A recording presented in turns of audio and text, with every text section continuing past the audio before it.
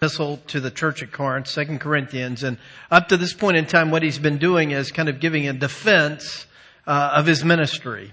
People in Corinth were upset with him, disappointed in him. He had said that he would come to see them. He was unable to do that. And so immediately people complained. You know, it sounds like the church. People are complaining. He's not that great. He's boring when he's here. He's said he was going to come. He didn't come. So he's laying out for them the reasons why he didn't come. And then finally here he's rounding off that passage in what we're going to read here in chapter 3, verses 1 to 11. Now this is a complicated passage. A lot of images, a lot of things, and the argument is not straightforward. So let me tell you what I think is going on here. So what he's thinking is, he says to them, so do I need a letter of recommendation? So that you will think that I'm a legitimate apostle. And then he says, no, I don't need a letter of recommendation because you're my letter of recommendation. And as he thinks about letters, then immediately he thinks, letters? Well, that reminds me of when God wrote letters on a stone in the mountain when he gave Moses the 10 Commandments. And that was okay and that was glorious, but this is even better because of God's work in you. Right? And so he kind of morphs this argument from going from, do I need a letter of recommendation, to saying, no, actually what God is doing in you now is better than any letters that he wrote in the Old Testament because he's doing something unique and profound in you by giving you his Spirit. Complicated. The fact of the matter is, this is a tough text for us, not because of his argument, but because it challenges us to do and to believe something that we by nature never would see and believe. And that is that the greater glory of God is quiet, internal, slow, ever present, instead of what is splashy.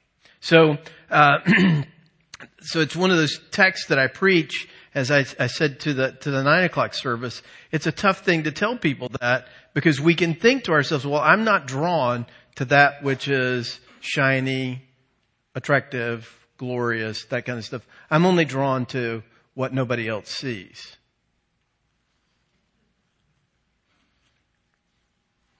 So let me read the text, just because it's here. It's God's Word, and we should hear it and respond to it. So 2 Corinthians 3, verses 1 to 11.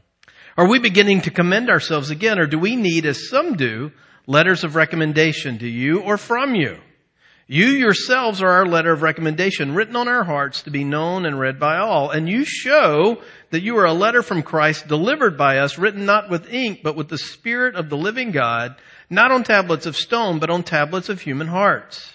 Such is the confidence that we have through Christ toward God. Not that we are sufficient in ourselves to claim anything is coming from us, but our sufficiency is from God, who has made us sufficient to be ministers of a new covenant, not of the letter, but of the Spirit. For the letter kills, but the Spirit gives life.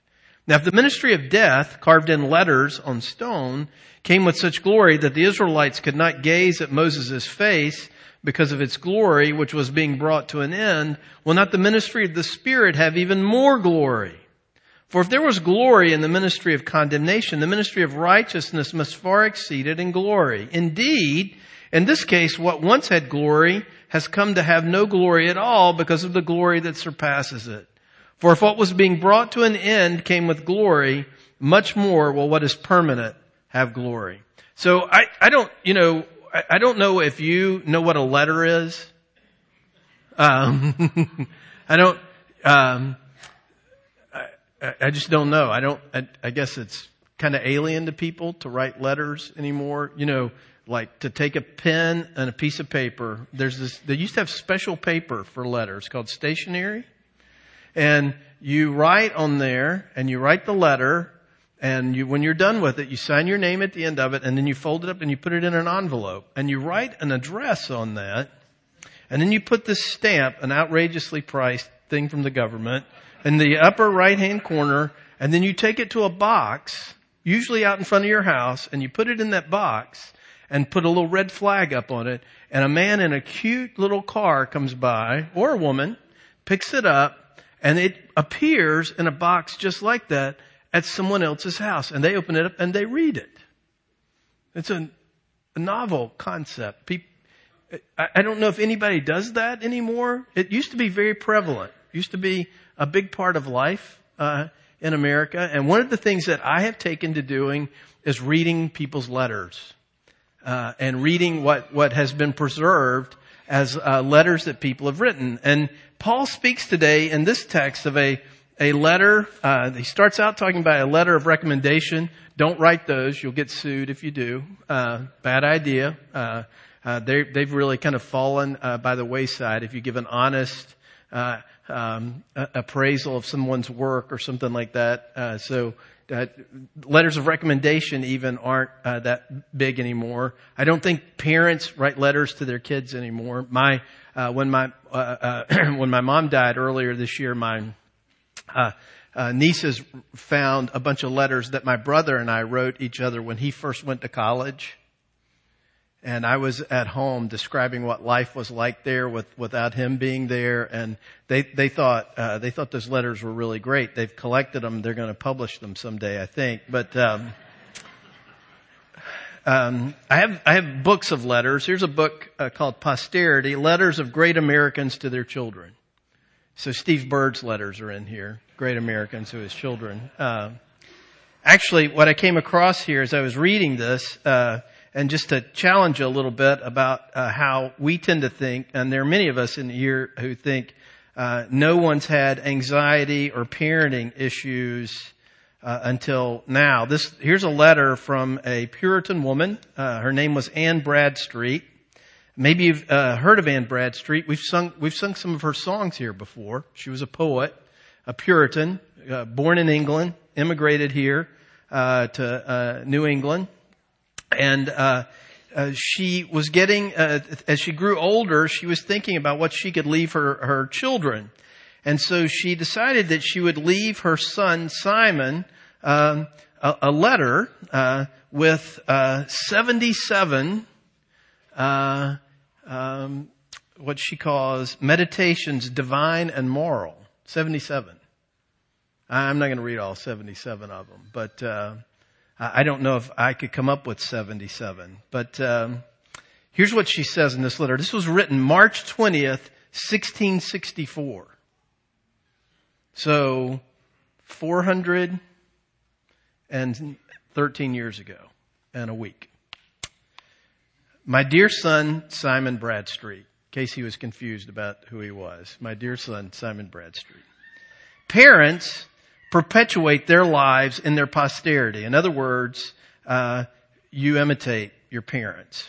And their manners are imitated often. Children do naturally rather follow the failings than the virtues of their predecessors. So you thought, as a mom, that you were the first one to think, oh no, I see my sin in my kids. I see my failings in my children. Well, now maybe some of you don't have any failings. So you can read the bulletin while I read this, but, she says, no, that's not at all, the case. She was anxious, that he would follow the failings than the virtues of their predecessors, but I'm persuaded of better things of you. Right?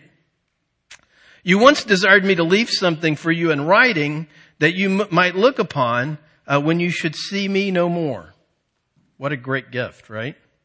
I could think of nothing more fit for you, nor of more ease to myself than these short meditations following, all 77 of them, right? Such as they are, I bequeath to you. Small legacies are accepted by true friends, much more by dutiful children. So she goes on to tell him, the Lord should bless you with grace, crown you with glory hereafter, that I may meet you with rejoicing at that great day of appearing, which is the continual prayer of your affectionate mother, A. B. She put her initials, which I think is pretty cool. So here's some of her meditations that she wrote to him, and I think this is this is a good one. Youth is the time of getting. Middle age of improving. I did not know that. So that condemned me this week. An old age of spending. Who knew they had 401ks back then, right? A negligent youth is usually attended by an ignorant middle age. There's my excuse. And both by an empty old age. He that has nothing to seed on but vanity and lies must lie down in a bed of sorrow. Wow, that's some strong words from Mom. And then this one, which I think is my favorite one. A ship that has much sail and little or no ballast, ballast is the weight you put in the bottom of a ship to keep it from flipping over, is easily overturned. And that man whose head has great abilities. I'm looking to see if I see any of those men with great abilities. And his heart, little or no grace, is in danger of overturning. Good words from Mom there, huh? So, Paul says, do I need a letter of recommendation? Do I need to have someone write to you, church in Corinth, people I know and I love, once again to recommend me to you, that I actually have something to say to you and something worthwhile to you, for you? Why would I do that? I don't need to do that. You yourselves are my letter. And not only are you yourselves my letter, but the letter that you are is the letter that is being written by the very Spirit of God in your hearts, in the way in which He has redeemed you, and the way in which He has been at work in you, and the way in which He has made you into His people. Now that's a pretty profound thing for him to say, and then he goes on to say that not only is that the case, but this work that God is doing in you, this letter that He is writing in your hearts and on you and through you by the lives that you lead, is a more glorious letter and a more profound thing in the world than what God did when He came down on the mountain of Sinai and He wrote the 10 Commandments with His very finger on some stone tablets. Because what He's done now is indwelt us with His Spirit and written who He is and what He has done internally. And so because of that, he says, that actually has greater glory than the glory that was displayed in Sinai, which was a glorious thing. Now let me just say right off the outset that this is hard for us, and the reason why it's hard for us is because we're visual people. We like to see things. We are drawn to things that are big, impressive, loud, that get our attention, that look like something's going on there. It's a big thing, right? And so we think that the work of God would be more fruitful and effective in our lives if God would do some more Sinais around us. If there would be more opportunities for us to see God show up and speak to us in such a way that our faces shone. So much so that it would terrify people when they see us that we'd have to put a veil over our face. That some kind of outward display like that would be a much more profound way to build faith, to change us, to renew us, than the simple, kind of quiet, unassuming way that He has done in the person of Jesus Christ. Paul says, as glorious as Sinai was, what's happening right here, right now, in our hearts and lives is more glorious. Now, that sounds like the most ludicrous thing I've ever heard in my life. And it's even more ludicrous when you think about, he's talking about the people in Corinth who are immature, complainers, who are seeking all the time for people with big gifts and big personalities and big shows of their competencies and demonstrations of their outwardly of their power.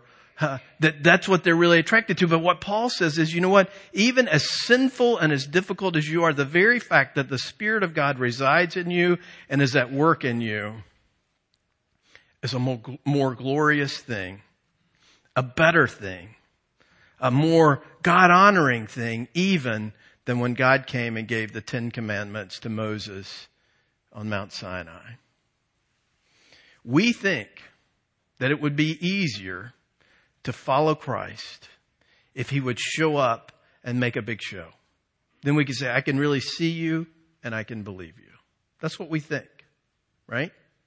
I think that all the time. You know, Jesus, the way you have given me to follow you is so lame.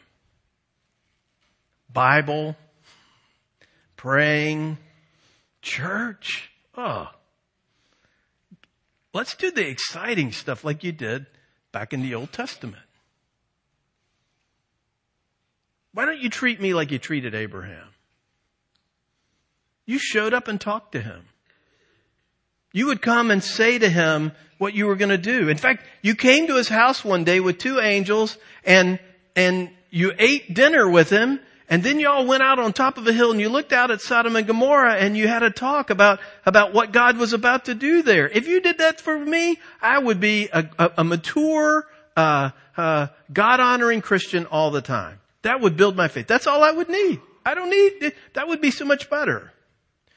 So let's say this afternoon you're sitting in your backyard, you got a fire in the fire pit, you're reading the paper, getting ready to go watch some basketball. You're thinking about the week ahead, and you look up and Jesus walks into your backyard.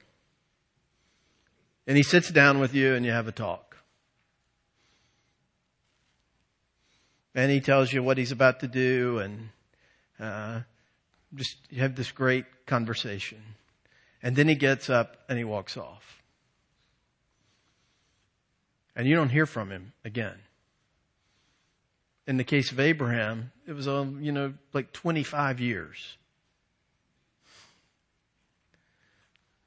You think that would be better than the ongoing, permanent, never-ending, indwelling work of the Spirit?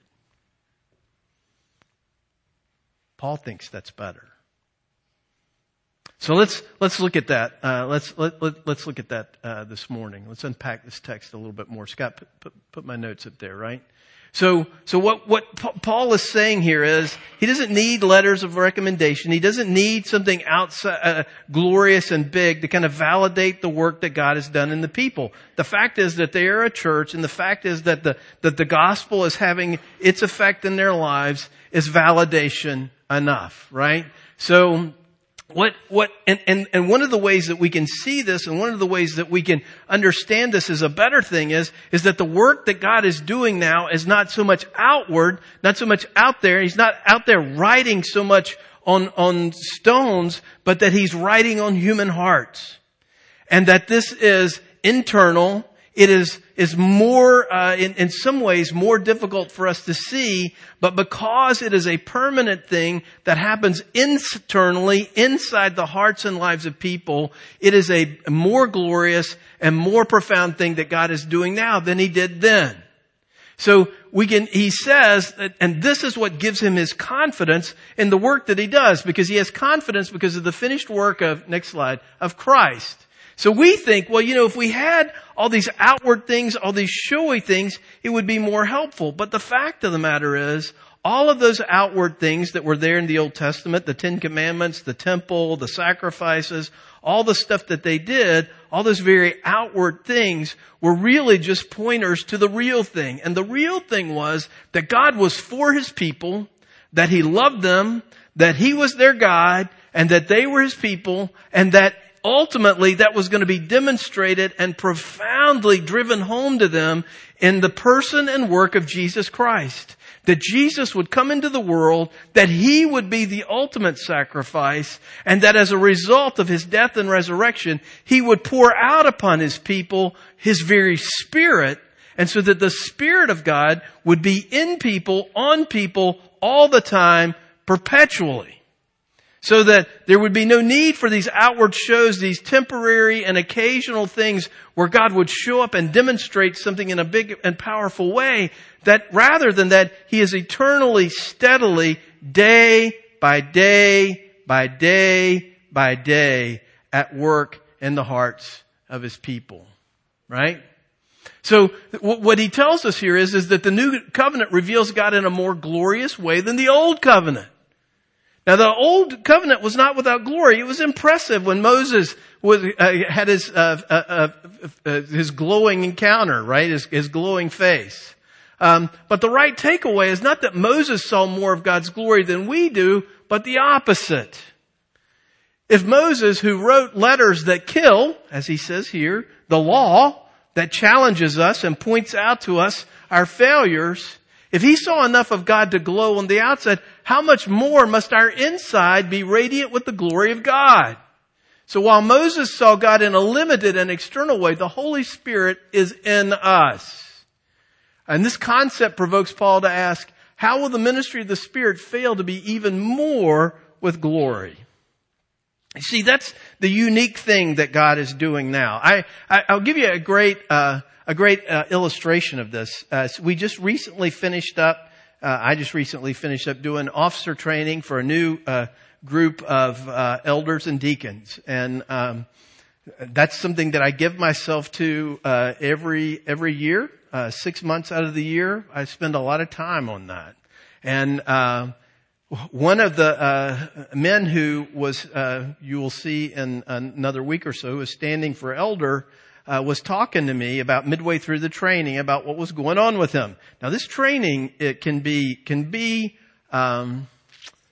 apparently impractical, because we spend a lot of time just talking about theology.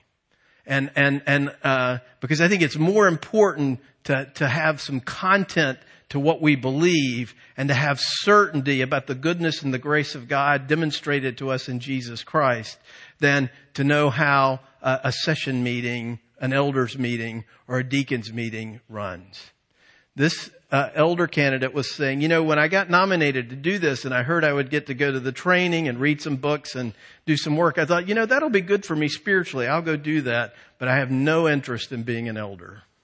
I'm glad he didn't tell me that at the front end, because if he had, I would have taught in an angry way towards him probably the whole time. Like, what is wrong with you? Why are you wasting my time? This is the point. And he told me that he was just kind of going along for the training and everything was hunky-dory until he was sitting right over there one Sunday and he looked at you.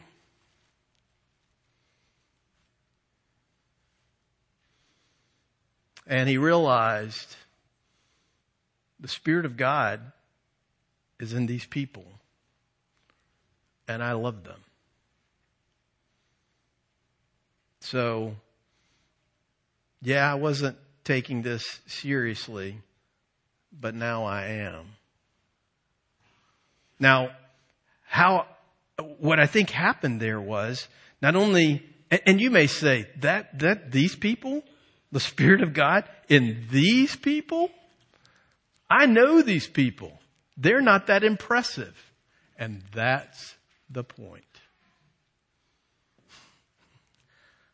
That's why Paul can say the glory of what God is doing internally in people's hearts and lives is greater than these big displays, these big outward things that God had to do with His Old Testament people to prepare them for the ultimate coming and the ultimate glory that would be Jesus Christ.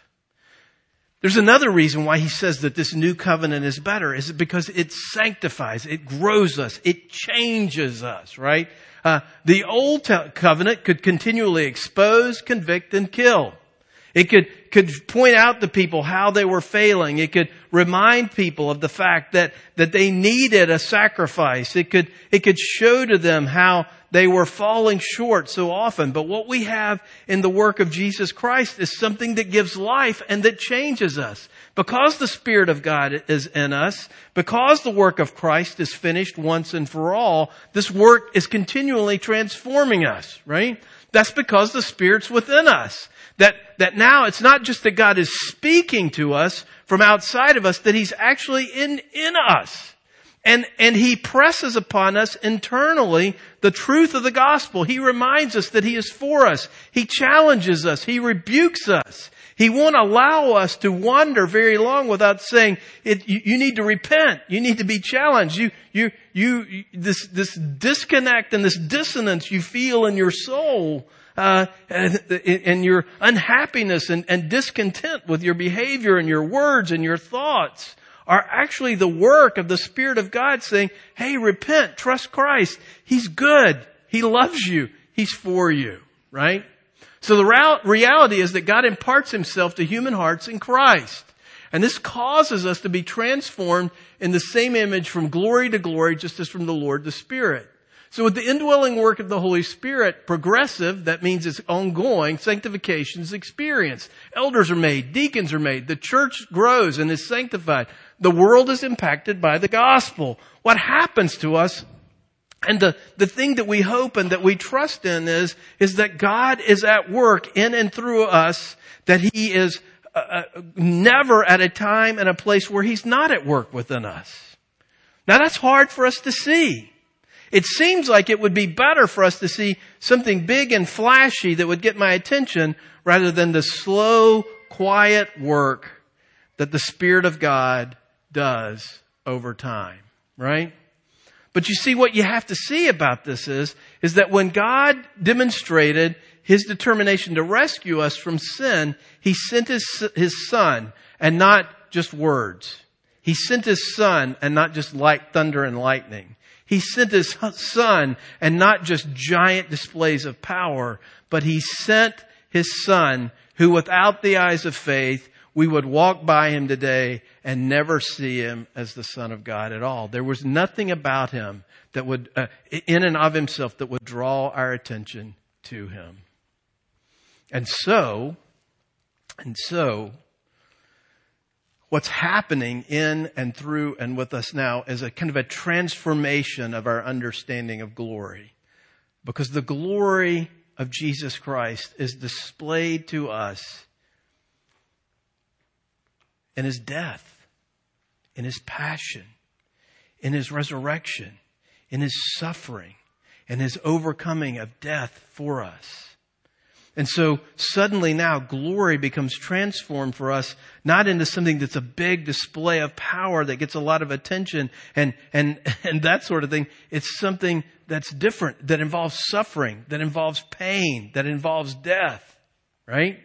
So one of the things that challenges us about this, and one of the things that makes this so difficult for us about this is that we have to re-understand and kind of come up again with what's glory. How is it that God is manifesting the glory of his indwelling Spirit in us day in and day out? Well, the glory of God is manifest in us. The work of God is validated in us when we are tempted to gossip, to lust, to cheat, to lie, to be cold, to give in to temper and anger.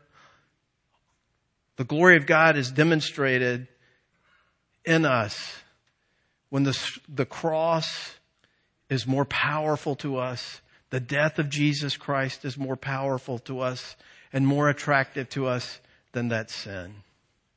But that's not all. The glory of God is demonstrated in the hearts and lives of the people of God when someone dies and someone in quiet faithfulness shows up at the door of the family with a casserole. Now we look at that and we think that's nothing. But in the new covenant and the work that God's doing now, this side of the cross, that is a profound demonstration of the glory of God, is a profound demonstration of the truth of the gospel coming to bear in someone's life and causing us to care for and love one another. But you see, it's hard for us to have those kind of values. It's hard for us to think that way because the way we tend to think about glory is that it is suddenly this big, giant display of power. And yet the God we worship, the Jesus who is for us, the Spirit that indwells us now is quieter, slower maybe even in some ways, but steadier and ever present in his work in and through us. You see, that's a great thing for us to settle in on. And it is a great thing for us to ask God to help us see his glory in our lives and in the lives of the people that we know and that we love. That we would actually see and believe that the Spirit of God dwells in you and dwells in me and is having an impact in you and in me, so that he gets the glory, and so that the validation of the work of God in us is not something that we have to generate, but it is something that God very quietly and very slowly does in and through and with us. This is a hard thing for me to talk about, because I love glory. Oh, man. And I'll do just about anything to get it. I am a master manipulator at getting people to give me a little glory. And you think, how can you be that way? Well, maybe you're like that. Maybe. A dear friend of mine was talking recently about being at an awards ceremony for her kids and the school where her kid was going, and her child's friend got all the awards, and she was crushed because she wanted some glory for her kid. And she was crushed even more because her kid comes home and says, "Isn't it awesome that so-and-so got all those awards?"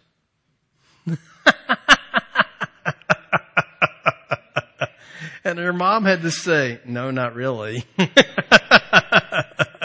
Let me unsanctify you here by telling you you're supposed to be upset and selfish and want all that glory for yourself." But the work of God is different in the sense that it is, as he says now, it's written in our hearts. It's internal. It is not something that is outwardly manifest. And unless God gives us the eyes of faith to see that in one another, we just might miss it. We just might miss it in the quiet, slow, faithful way that the work of God has and does in our hearts and lives. It is better for us to have the Spirit of God.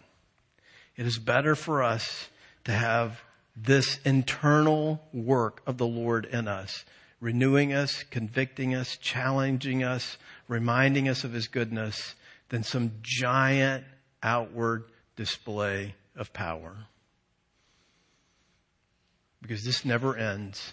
It's constant, it's faithful, it's good, and it's with us forever and ever. Let's pray that God would help us to see that in one another, that he would help us to trust that work of his glory, that letter that he is writing in our hearts. And let's look to him to kind of transform our values and what we think is glorious to line up more with what he says is glorious. Let's pray. Lord, we need a sense of this today. I pray that you would help us. We are so quick to be attracted to big talent and just big displays of human power. And yet what we see here is that the work you're actually doing, the glory that you're actually displaying, is internal. It's something inside of your people, something that is not as showy as what you did in and through Moses at Mount Sinai, but it is steady and it is eternal and it has power because it is there because of the life, death, and resurrection of Jesus Christ. So help us, forgive us for thinking that you're only present in loud and impressive ways and failing to see you in the quiet faithfulness in our friends, in our church, in our own lives. Help us to trust that. Help us to see that. And help us to acknowledge that as true glory. We ask this in the name of the Father, Son, and Holy Spirit. Amen. As the guys come up to take